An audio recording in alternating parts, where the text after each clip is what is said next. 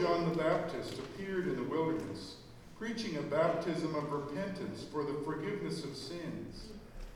The whole Judean countryside and all the people of Jerusalem went out to him, confessing their sins. They were baptized by him in the river Jordan. John wore clothing made of camel's hair, with a leather belt round his waist, and he ate locusts and wild honey.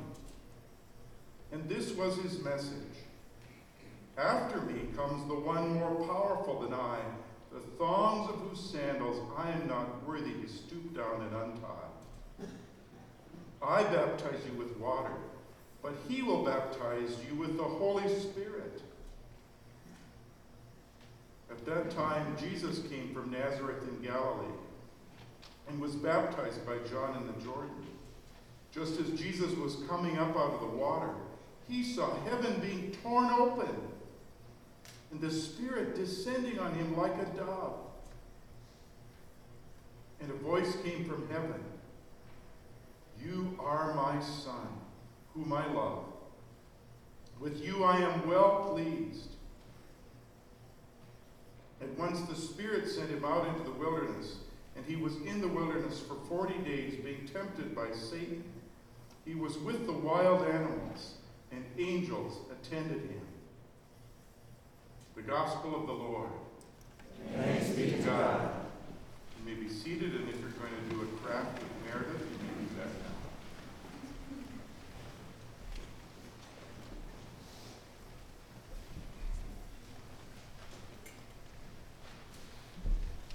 Friends in Christ, God's grace to you and peace, and from the Lord Jesus Christ. Amen. I love when Mark takes his place among the Gospels we read, because Mark's Gospel breathes the excitement of telling the story. You can tell Mark can hardly contain himself as he tells you the story by the very language he uses. He says everybody was going down to get baptized by John the Baptizer. Well, I don't think the high priests were going down. I don't think Pontius Pilate was going down. If you're a literalist, Mark might bother you. But if you listen, what you hear is Mark's absolutely overjoyed excitement about being able to tell you about Jesus. So he says, everybody went down. Everybody went down. They went down to the Jordan River to be baptized by John, and they were confessing their sins. Everybody was there.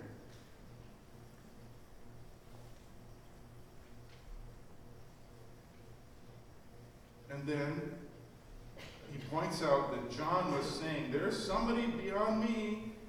Keep your eyes open. There's somebody. In fact, he is so wonderful that I'm not worthy to untie his sandals. I'm not even worthy to do something as simple as that for him. But here I am getting ready for it. And then Jesus appears. What is he doing? After all, this is a baptism of repentance, a baptism of a change of mind for the forgiveness of sins, a baptism that says, I did it wrong, and I want forgiveness. What is Jesus doing? Can we tell? Don't you wonder? But Jesus wades out into the river. Picture it with me. The river warm enough to wade in, has brushy sides, but there have been so many people coming and going, they've absolutely beaten one of the river banks into cement, and there are still throngs of people there. It's a beautiful day, blue sky, sunshine coming down, and And Jesus wanders out through the crowd and wanders into the river, taking his turn to be baptized. And John takes the water and pours it over him. Has John even noticed yet who this is? Or just one more of the people coming, one more person coming to be baptized? And then Mark says, Jesus noticed what was going on. Some of the other gospel writers want us to know about what the bystanders saw. Mark wants us to know what Jesus saw. He looked up, and the sky was torn apart, torn open. A little trapdoor. It was torn open. And it looked like a dove was coming to him. And not only that, and the translators didn't quite get this one straight. The dove came into him, didn't perch on his shoulder. The Holy Spirit in the form of a dove came down and came into him. Now Jesus is possessed by the Holy Spirit. If you continue to read in Mark, you'll discover people possessed by evil spirits. Jesus is possessed by the Holy Spirit. How can he be? He must be somebody very different from the ordinary folks on the riverbank. And then he hears the voice. He hears the voice saying, "You are my son, whom I love. I am so pleased with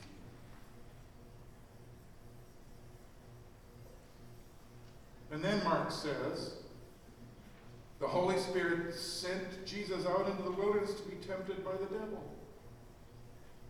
Right from his baptism, well, it's in the wilderness already, but off in the wilderness to spend some time to wrestle. On the other hand, the angels are helping him. And in the middle, it says he was with the wildlife. Was that threatening wildlife? Or was it the peaceable kingdom that Isaiah had talked about? I don't know. Your imagination is as good as mine. But Jesus is out in the wilderness with the wildlife, facing the evil one, but with God's messengers taking care of it too. So we see what Jesus received in his baptism. He received a word from God. Jesus, after all, had emptied himself to become a human being. Had grown up from being a child. And at this point in his life, ready to take up his work, got prepared for that by hearing God speak to him. And prepared for that by having the Spirit come into him. Prepared now to take up his work. But what was he doing standing there in the river with all those sinners who had come down to say, "I'm doing this as a sign that I changed my mind about what I have done"? What was he doing? He was standing in your shoes. He was standing in mine. He was standing in the shoes of all the sinners on the riverbank, beginning to take our sin on himself, identifying himself with the sinners.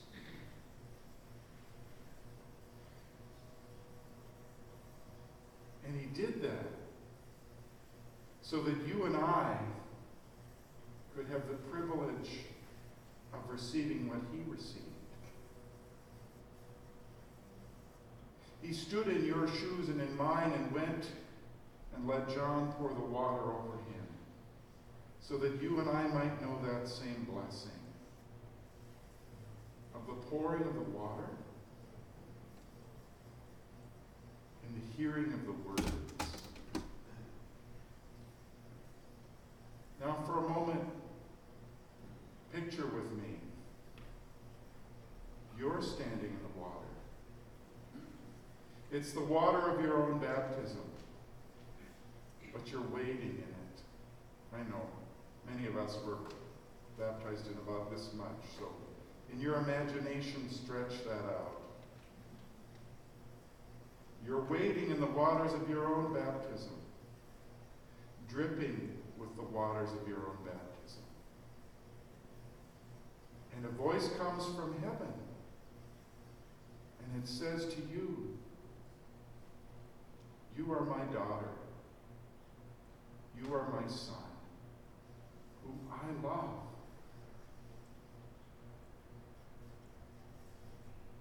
Jesus did this for us.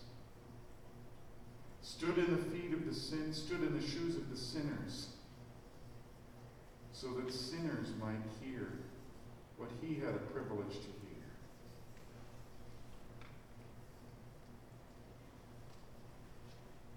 You are my daughter. You hear God say that to you? You are my son. And I love you.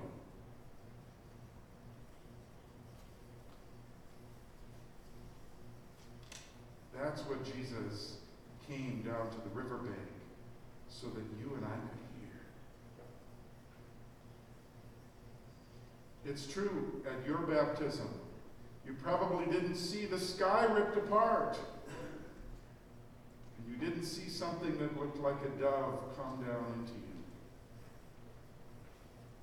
But it's still true that God is not far away up there, but has come to be with you.